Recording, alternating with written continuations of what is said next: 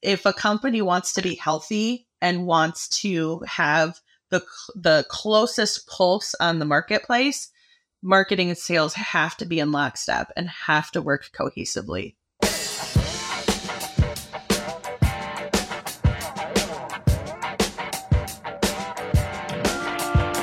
Thank you for tuning in to the WiseNetX podcast. My name is Daryl. I'm the head of sales here with WiseNetX, and today I've got Tera Baker with me from NEDAP. You know, Tera is a farm kid from Michigan turned agri-marketing guru. She works as the North American marketing manager for NEDAP's Livestock business, translating the story of cutting-edge technology to American farmers and their supporting network. And she's also a partner with her husband on a precision agriculture dealership and cropping farm. She's proud of her professional work, but the real sparkle in her life comes from her 1-year-old daughter and her show cows. Tera, how are you doing today? I'm doing wonderfully, Daryl. How are you today? Hey, I'm doing fantastic. I appreciate you asking. Super happy to have you here on the show. I'm glad you asked. What a fun activity to do. I love talking to folks like yourself and talking to the market about what I do and how I view the industry. So what a neat opportunity. Awesome. I love that you're saying all that, because it is actually really fun to do this too. But just to kind of start, tell us a little bit about yourself. Sure. I'm hailing from Michigan. My professional work is with NEDAP, which is a publicly traded company on the Dutch stock exchange. And we are busy with technologies in a lot of different industries, but I work within our dairy sector. So we are future-proofing dairy farms by revolutionizing cow-side care through technologies and activity monitoring, cow locating, milk metering, and identification. So that's our bread and butter, and I spend most of my time doing marketing for NEDAP. Awesome. I love hearing you're like quite deep in dairy, it sounds like. Yes. We have a long history dating back to the 1970s, working in dairy and pioneering some tech solutions for the dairy space. So it's deep in our roots as a company, as well as for me personally. So there's nice alignment there. That's awesome. And, with all of that, what would you say are your top 3 achievements, and what did you learn from those experiences? Personally, my family, of course. I had my daughter last year. My husband and I were excited to welcome her into our family, and she's been a breath of fresh air. A huge challenge. As anybody that has children knows, it is a game changer for what your daily life looks like. But she's just everything and more that we could ever have dreamed of. So I'm very proud of my family. And love to watch each of my family members grow. So that's a fun part of life for me. That is awesome. Yeah. I guess a couple of other achievements. You asked me this ahead of time to kind of think about it, and it's always awkward to to go down this trail a little bit. But one thing that I really enjoy doing is professional development.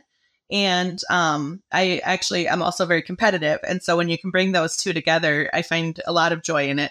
And so I was competing in a contest called the Discussion Meet through Farm Bureau a couple of years ago, and competed in a regional contest in Michigan. It qualified to go on to state. So I went to the state contest, just kind of curious to see how the contest would go. And I ended up winning it. And so then I ended up going to the national contest, and they run it kind of like March Madness, if you're familiar with basketball. So it's a tournament style, and there's all the rounds and you keep advancing. Anyway, so I made it to the Sweet 16, and everybody was really excited. And then I made it to the Final Four, and everybody was really excited. And we ended up for the Final Four competing before, at the time, President Donald Trump came on stage. So we had a packed auditorium for our discussion about agriculture and profitability for the farmer. And I ended up placing second in the nation. So that was a really, really cool moment for me. Looking to elevate your brand and captivate audiences through the power of podcasting? Look no further. Introducing the Custom Podcast brought to you by WiseNetX, where we take care of the behind the scenes so that you can focus on what truly matters. Podcasting has become an invaluable tool for brand awareness, but let's face it, putting it into practice can be a daunting task. It's incredibly time-consuming and requires technical know-how. But don't worry, we've got you covered. With our experienced team at the helm, we'll handle the operational aspects so you can channel your energy into what your company does best. Are you ready to unleash the podcasting potential of your company? Schedule a call with one of our specialists today at the link in the bottom of this episode. You'll also receive a free podcast strategy consult tailored to the unique needs and goals of your business. Wow, that's incredible. Yeah, it was quite the ride. Let me tell you, it was that national contest was down in New Orleans. And so it was a really neat trip. And because I was representing the state of Michigan, we had a lot of members of Farm Bureau from Michigan and staff, and I had a coaching group and everybody that was kind of rooting me on throughout the entire contest. And it just was a really, really neat thing to do. And my husband and my parents also ended up being there. So it was cool to have them alongside for the ride. And of course, their favorite part was I ended up winning a Case International tractor. So everybody at home was super excited to have me bring a tractor home. It was win-win all across the board. Exactly. Is it structured like a debate tournament or?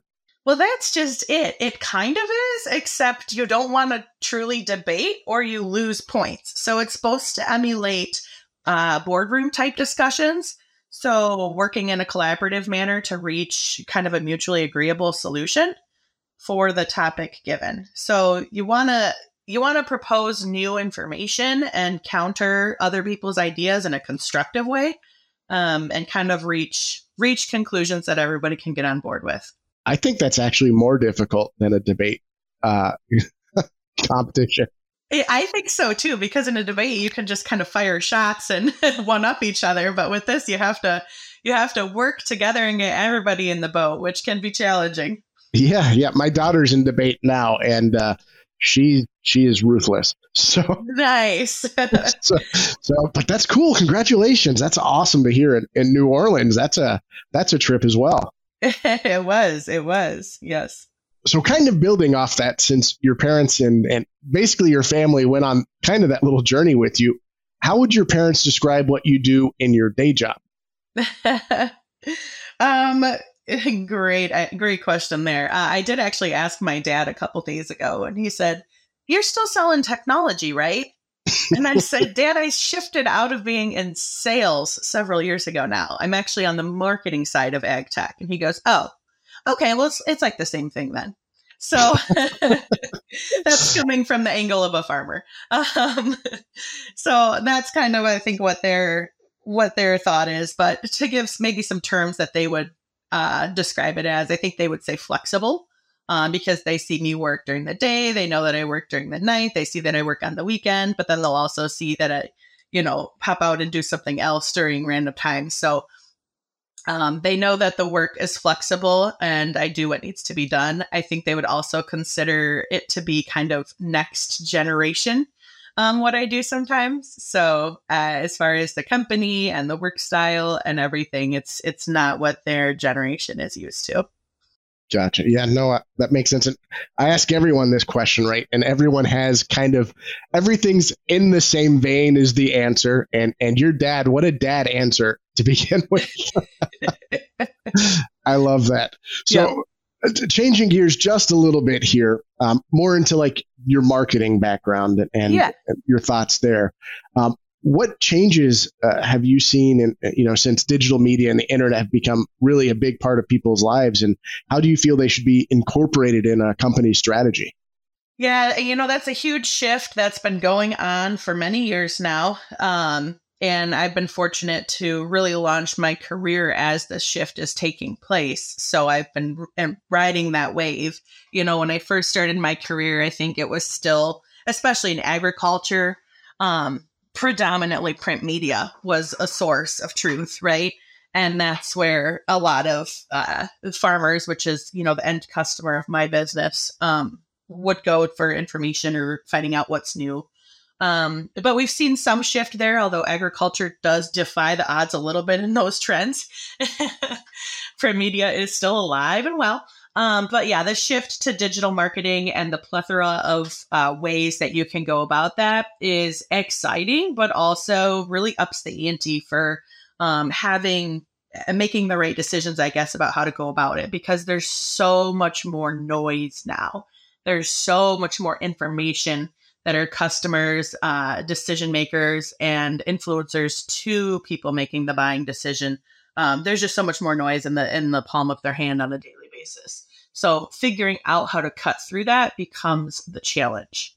And also, I think there's a really heightened element of skepticism or maybe distrust in the information, because we've seen so many negative things go viral, especially in agriculture. We've seen some attacks on animal ag, and in the farming community, we know the dishonesty behind, how some of those videos have been manipulated. And there's just a lot of things like that I think have created some of that skepticism behind what we see online. And so I think that also makes it that much more difficult from a marketing standpoint to figure out how to cut through that. So one of the ways that I've been trying to tackle it within my role is to really seize opportunities for collaboration with brands or platforms that are already doing it right and have like-minded targets for what we have. And so that is in some cases social influencers that we feel like really represent kind of the pillars of our brand, as far as being honest and really working in the trenches at the farm level and speaking truth about what happens on their farm, and speaking to farmers, right? And so those are some things that we seek out. We've sought out some podcast channel collaboration, and to really trying to elevate our farmers, our end users' stories, and then just looking at platforms that are really targeting the customers that we want to target for conversation. Sure. Now, all of that makes a lot of sense, especially the noise part and the challenge there, which kind of brings me to a follow-up question. And you kind of touched on a few things that I'm probably going to ask you after this too. But, you mentioned noise being a big challenge. Is that the biggest challenge that you're facing in your marketing and communication role now, or are there other challenges as well? From an external standpoint, it is always a challenge how to cut through it, right? And actually, because most marketing effort is going to have a spend behind it, right? So you have to weigh what is that spend versus what is the payoff going to be. So trying to figure out where that equation, kind of the sweet spot in that equation, is a challenge. And then also for us, because we're a global company, we're publicly traded, we have pockets in several different markets, working internally to kind of get communication aligned amongst our group internally. As far as what's new and what stories are that are happening in other parts of the world and what makes sense to show to our market, what would they relate to? So that's another challenge for us, just because we work around the world and want to showcase the representation we have in different markets, but also make sure that we are relatable to our local market. That makes a lot of sense. Local markets are different than global ones. I love what you said about aligning the teams, because I think everywhere it's like that, right? Not to throw like a kitchen sort of analogy out there, but the front of the house and the back of the house have to work together. So you touched on this earlier as well about trust, and that's a big thing for us too. And so my question would be, how do you build that trust or build that authority and thought leadership in the marketplace? Oh, that's a loaded topic. And I think it is a constantly evolving and fine-tuning effort. One of the like just low-hanging fruit basic things that I see a lot of companies still stumbling on, that I try to continuously try to do right within our organization, is just imagery. What is the imagery that we're using in our marketing materials? So as an example, there is a sponsored ad that keeps coming up on my Facebook feed by one of our competitors. And the cow has large horns on her head and has a very non-desirable conformation as a dairy cow. And so every time I see it, I cringe, because I'm like, if you know anything about dairy cows and dairy farming, you know that this is not the cow you want in your barn, nor does it represent what our modern farming practices call for. And so just little things like that, to me, that's a turnoff immediately, right, to our consumer, because it shows that we don't know what they do and we don't know what they value. And so I try to make sure that the imagery that we use is always a modern dairy cow with modern environment behind them that appeals to our local market, which is different than other parts of the world. So as an example, if you're in Ireland, most of your photos are going to have cows in a grazing environment, which isn't depictive of the U.S. Dairy environment. So there's just those nuances around the world that we try to be cognizant of. But just really kind of thinking about how is our look and feel to the market that we're trying to serve. So that's a big part of it. And then as far as just really trying to build that brand authority and thought leadership, I really try to tap into the expertise of my team. And by team, I mean my experts around the company, not just in marketing, but around the company and other departments as well, because I have a lot of really, really talented people that have real expertise in their own lanes within the industry. And I know that they have a story that needs to be told and information that can be really helpful to the marketplace. And so I tap them to be the byline, the author for management tip articles, or to have speak on podcasts, or to present webinars, to really uplift their voice and show the industry that we have experts and the depth of our knowledge goes beyond just the product we're putting into the field, but we've got the team to back it. All of you, what you just said is so true. I mean, not that I would know the difference between a great dairy cow and not. I don't come from an ag background, but I've certainly had a few conversations about it where the wrong animal is being shown on an advertisement for something that may or may not be for that specific animal. And so being cognizant of that. Let me give you another analogy on that, because I think that everybody would understand this. Okay. It would be like if I were trying to market a race car, the fastest, the sleekest, edgiest race car. And the image I was using was an old, rusted out minivan. Does that give the contradiction? It surely does. The van down by the river. So, and I love that you want to leverage your experts as well. That's a big thing that we do here. And it's important to the market as well, because everybody knows each other, and spreading, true knowledge and knowledge dissemination is so important. So I love that you like to leverage that. Long range high five from me. So, kind of moving more towards a little bit more personal questions, kind of in your field and maybe more opinion based. But what do you feel is a common myth in your job right now? Oh, I've heard lots of stuff. Marketing makes pretty brochures. That's what marketing does. Or one of my favorites, marketing's not part of sales. Yes, those are a couple of hurdles. And honestly, I probably heard those more when I was in sales, not on the marketing side, but actually working in the sales capacity. So I'm aware from that side of the world sometimes what the view is on marketing. And those myths, if a company wants to be healthy and wants to have the closest pulse on the marketplace, marketing and sales have to be in lockstep and have to work cohesively. So I believe strongly in that. And one of the things that I talk about within my organization and with my upper management is that I consider myself to work our marketing from a grassroots effort.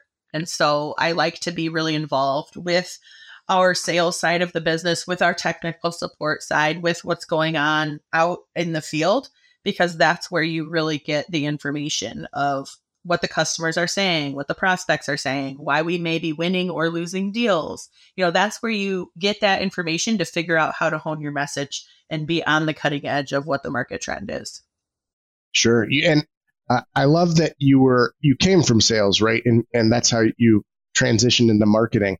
And I'm from sales. That's been my entire background. And I know that salespeople can be superstitious and can like to pass the blame to marketing. But I agree with you 100%. Sales and marketing cannot exist without each other. And when they work together, you have a beautiful, well-oiled machine. And so without that, sometimes when I have salespeople tell me stuff like that, to me, it's just they're an immature salesperson. They just haven't learned that when you work together, if you help marketing, marketing is going to help you and vice versa. And the company's better for it.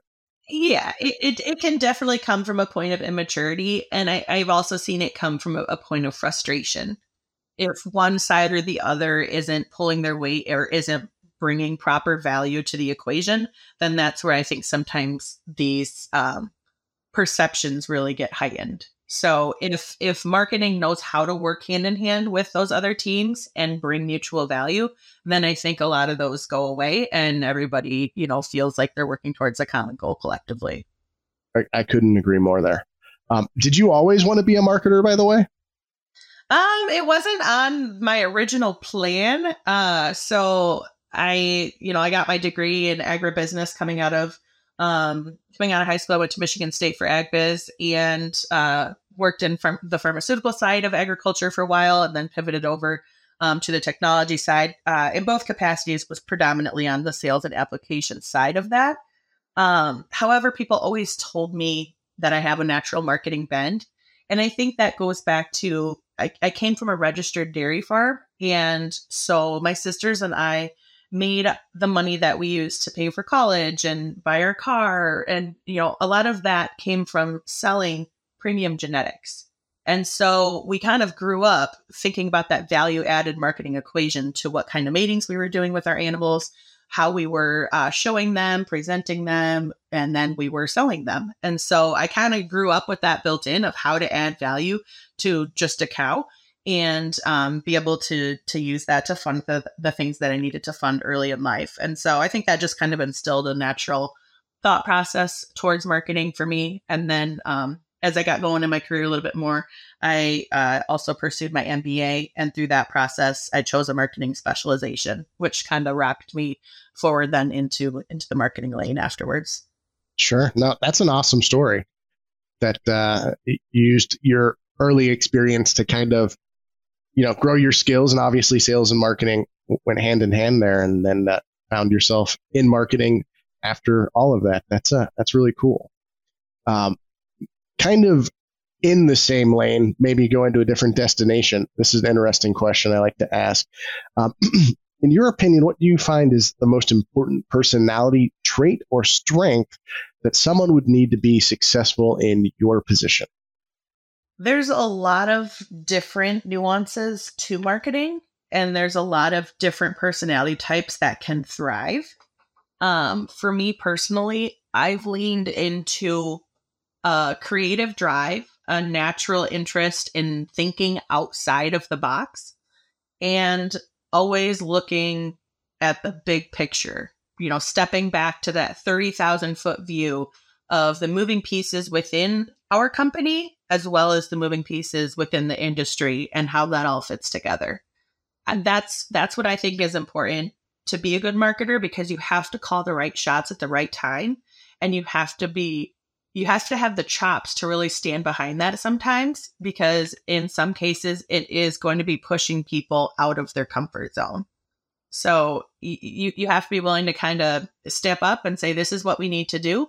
The market is primed for it. We're primed for it, and it's go time. And people may not be comfortable. You have to figure out how to make them comfortable, and then hope that everything comes together the way that you're visioning it will in the end. So that sometimes that is not the easy route, but I think if you truly want to be a good marketer, you have to bring that all together.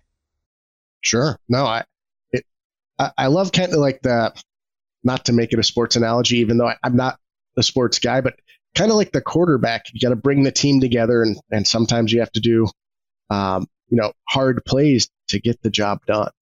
I love that viewpoint there. And are there any underrated tools that you find are indispensable for you? Underrated tools, I would say sometimes those industry events going on. You can spend a lot of money really quickly at industry events, trade shows, conferences, etc. And sometimes there can be some push and pull on whether or not that makes sense. But again, that comes back to knowing what's going on in the industry, having that pulse on it, and knowing what the right calls are. So as an example, we had World Dairy Expo here this fall, and it is a big show, but there has been some shift in recent years of, whether or not the trade show is really viable or really a place that dairy decision makers are going to do their business. And I think you'll see that in a lot of agriculture and maybe other industries as well. Are trade shows the place to be anymore, or is that a changing dynamic? And for our business, we do a lot of business to business sales and relationships rather than necessarily business to consumer or end user. And so for us, that show is kind of a meeting grounds of the industry. And we have a lot of those B2B meetings. We have a lot of the B2B contact. And also for NEDAP, we don't have, we do have an office in North America, but it's not necessarily a place that you would take our agriculture clients to. And so I also look at that show in particular as a place where we kind of build that NEDAP branded experience for that see, touch, feel for our customers and prospects to have, because most likely none of them are going to actually step into a brick and mortar NEDAP branded facility at any point. And so taking a lot of that into account, I did have to fight a few battles going into that show this year on whether or not it was relevant for us to be there.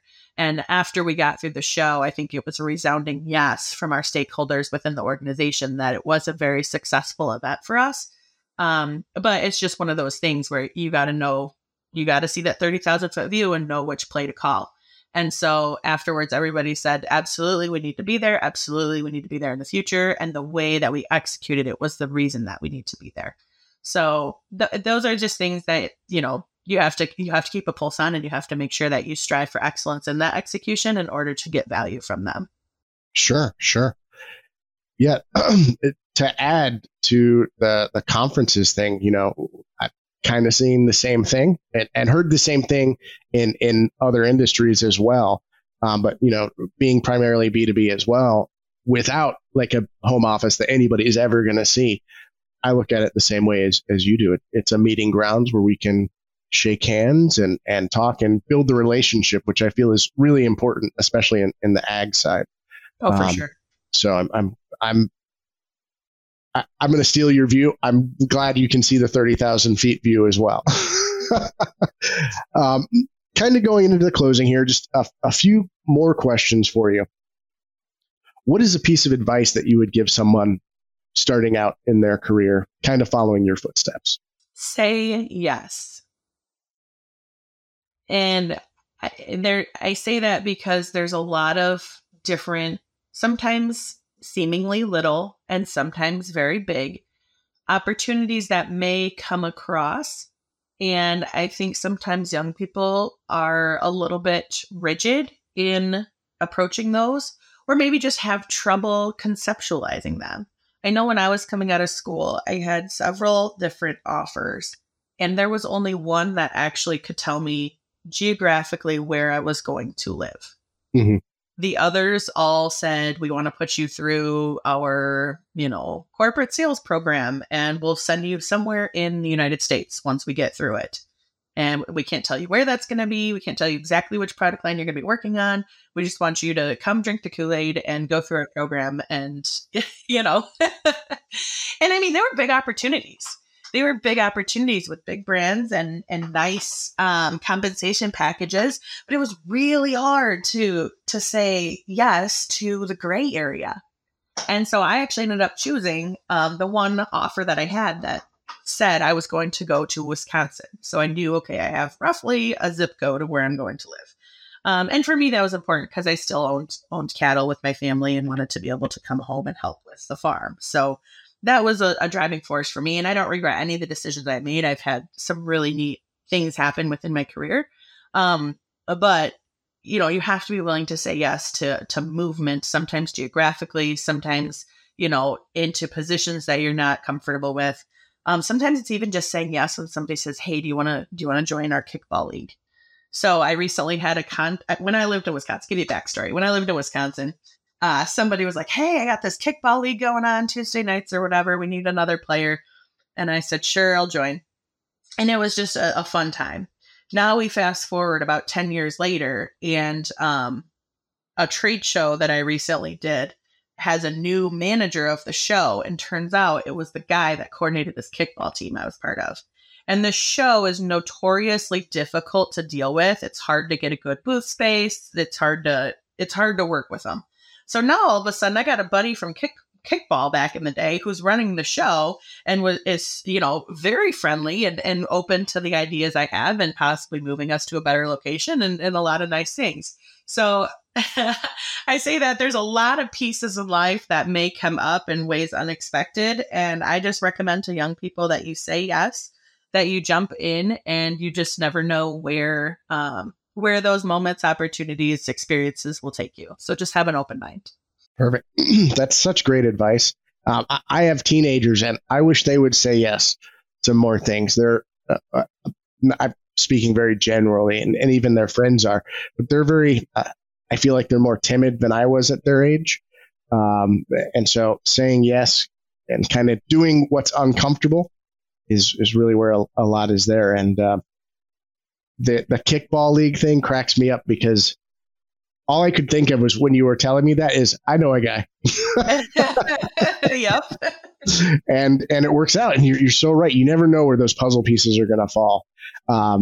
So great story there. If you could be remembered for one thing, Tera, what would it be?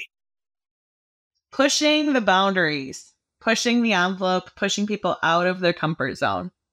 I like to do that in my personal life, and I like to do that professionally as well, because I believe that excellence is really achieved in that sweet spot, that final kind of couple percentage points of effort that a lot of people don't necessarily get to. And so being willing to go the extra mile and push outside of what's been done before, I think is where the real magic moments are found.